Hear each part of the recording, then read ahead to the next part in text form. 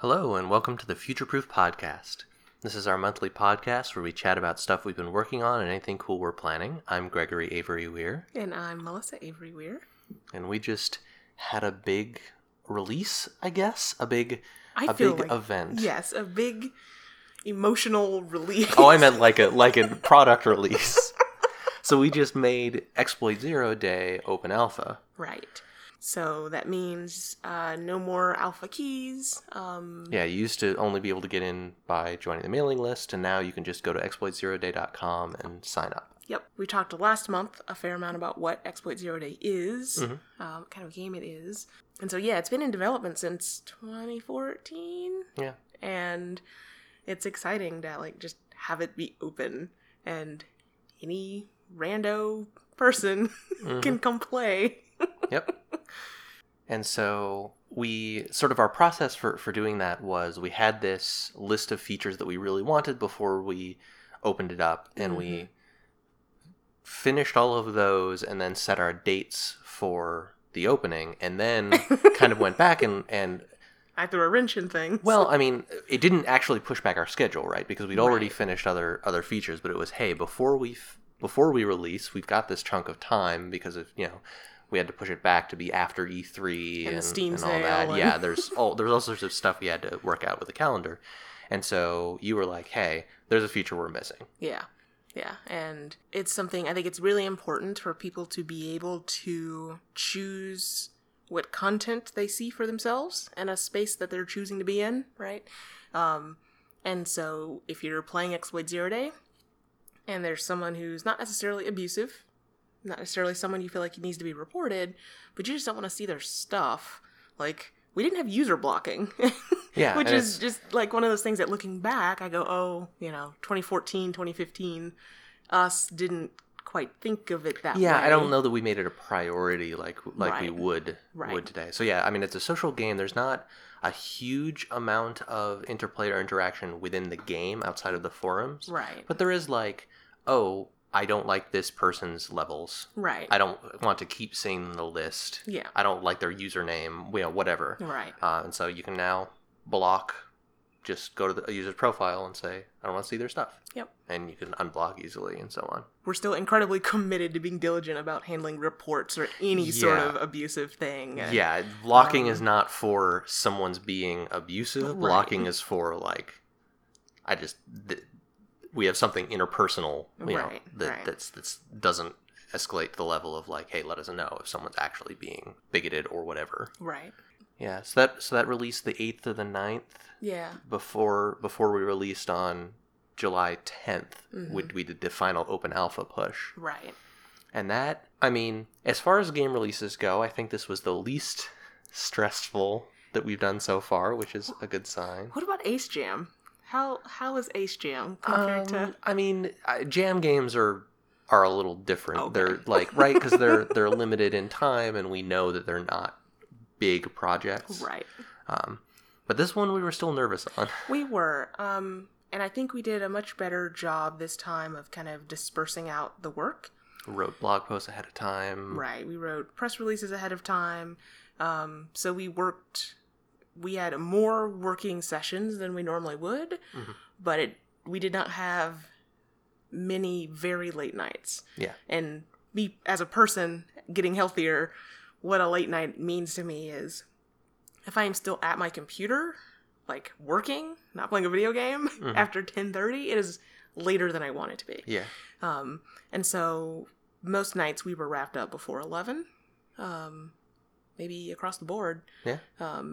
And so I think that night I couldn't sleep. Yes, I think that's different. Yes. So, but yeah. Yeah. And so I did a little bit of stuff then. But yeah, I think we did a very good job of kind of managing how I went to yoga on one of those nights. I needed it. So yeah, I think release wise, we were nervous, but we took steps ahead of time. We have, something we did, I think, that's good is that whenever we found problems, we just kind of put them in our backlog. We didn't feel like we had to let's note this in our ticketing system, right. But we don't have to do it right now. Right. There are some things we picked to do now. But yeah, we were nervous, but I feel like we're getting a little bit better at this. Yeah, one thing we did differently this time as compared to other releases that we did not do a big press push. Mm-hmm. Like we didn't email a bunch of journalists, which was a major source of stress for us. Yep. But I think that we, for what this is, didn't feel like this was something that would be worth a lot of effort for journalism push. Like it's not a full release, Right. And it's also not an announcement. It's just kind of like, hey, this is now available in a way it wasn't before. Right. The one kind of PR push we did do that I think of as the biggest was we did several posts on Reddit, which it's not usually my my home. Yeah. Other than the Fallen London subreddit. I've gotten into being a little more of a lurker on Reddit these days as sort of a less soul-sucking way of than Twitter of getting, finding interesting things, pictures of cats and just that the fact that sentence fell out of your mouth. Who I would have mean, thought it? I think Reddit has cleaned up their act in some good ways, not as much as I'd like lately, and Twitter has not done as much of that work. But as with any game release has a certain amount of, here's this thing that we've been spending so much of our time on, Yep. And you release it, and of course random person going by isn't necessarily going to give you as much responses as you might hope. Oh, right. And so there's kind of some downer things like we got some good upvotes in Reddit, and we definitely got traffic from it. Mm-hmm. But like the one bit of feedback we got was like, hey, your trailer isn't very good and you're not presenting your game well. You should work on your elevator speech. Yeah. Which is a cool bit of feedback, but doesn't actually there wasn't like, you didn't show this and you should have, there Right. wasn't anything that we could implement from that feedback. They're not there to workshop it for you, right? Yeah. Yeah. And asking back for more details, I think I came across a little bit, I think I unintentionally came across as if I was criticizing them, which I think this is still part of Reddit's community standards problem of it's sort of a confrontational space where people are kind of sometimes trying to one up one another in certain venues. And so that was a little stressful to be like, I'm not saying that you're too stupid for the game or whatever. I'm saying, yeah. Did this not appeal to you because this isn't your kind of game, or what? What's the deal? And was able to get a little better feedback on that. Unfortunately, my major focus the day after was a bizarre amount of slowdown that was happening. We are talking the site would lock up. Every other attempt to visit the site would just spin and spin and spin. Yeah, and I would try and log in, and I narrowed down trying to figure out what it was, and found out that if I tried to log in via Google, via my Google OAuth account, that it would take literally 4 minutes.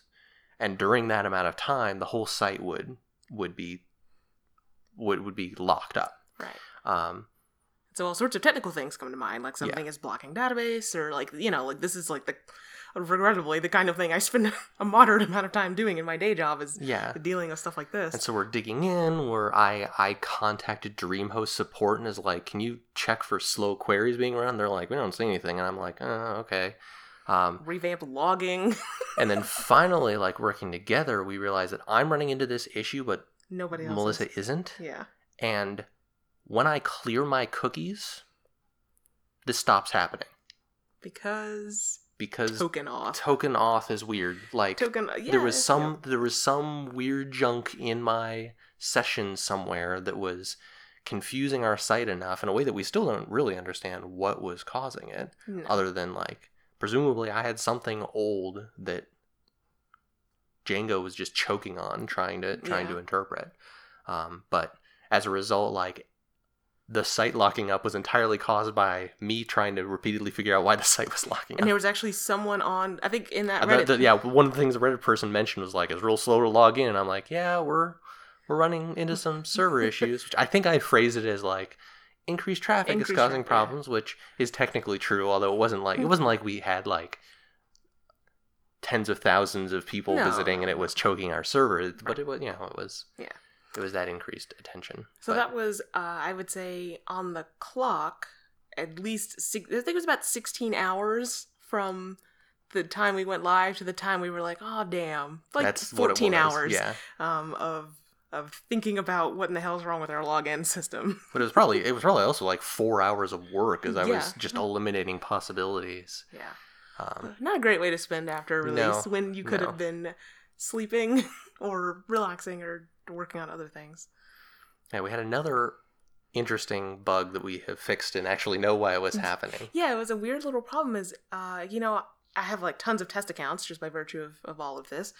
And I was getting double email notifications.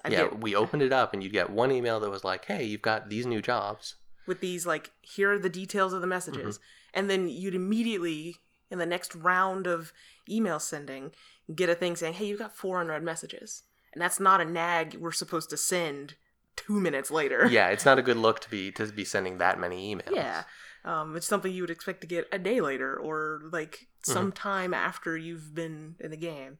And so I saw it. I was like, this is weird. Greg's like, I can't confirm. I'm like, okay, well, you know, let's go to sleep. There's only so much I can do. Look at it again. I'm like, it's definitely happening. Yeah, you can make a new account, and every new person who'd signed up got 2 emails, which is like, well, it's a bad way to start your relationship with someone. It really is. It's just not good. So we tracked that down to some weird old stuff. This was I mean, if you're a programmer, it's what's called a fence post error. It was basically that we hadn't tested for 2 jobs are like quests or missions in the game being activated at the same moment. Yeah. And so our notification system says, hey, you know, when a new job message comes up, schedule a notification for it. Mm-hmm. And if it's, you know, in an hour, say, if they still haven't seen that, send them an email about it. Mm-hmm. Unfortunately, the way we were doing that resulted in, it was kind of like, make sure to not send any notifications that are scheduled for like 2 minutes from now. Yeah. Except that it wasn't that are supposed to happen now up to 2 minutes from now. It didn't include the current time. Right. And so that's a whole thing. But that's fixed. We shouldn't be seeing that anymore. Yay. So yeah, it's out. Go to exploitzeroday.com and sign up and play. There's an entire season of free story. Yeah. And then you can make puzzles and for free. Yes. Share puzzles for free, play other people's puzzles for free. But then you can also buy an additional season of story that is going on now. Yep. I have been going back through and playing some of the more, you can rate clusters and systems as creative or challenging or clever. And I've been replaying some that are more in the clever and creative category. The challenging ones, challenging ones are real challenging.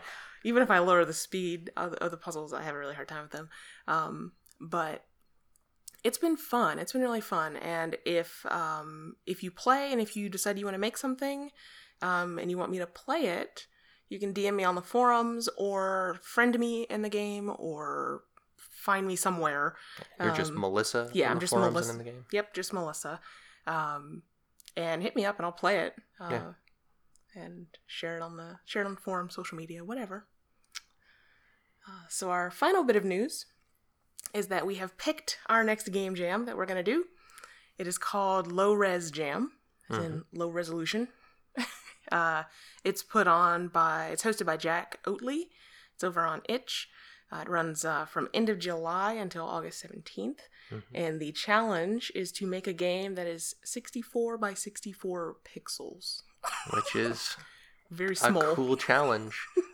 Do you know that Jason Rohrer got his kind of initial fame from a very similar jam? Seriously? Yeah, there was a jam to do a low res game, and he made Passage.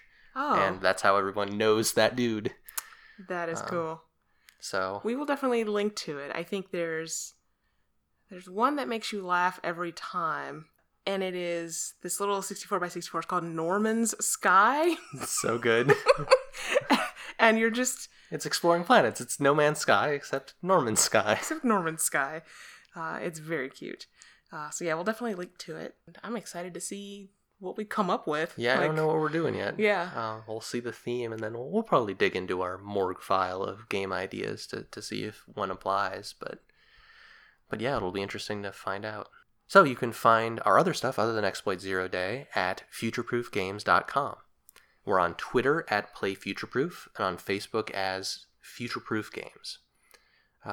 Let us know if you have any questions or comments. You can comment on our blog, or you can contact us on social media with any feedback you have. Mm-hmm. Our theme music is Juparo by Broke for Free, which is available under a Creative Commons Attribution 3.0 license.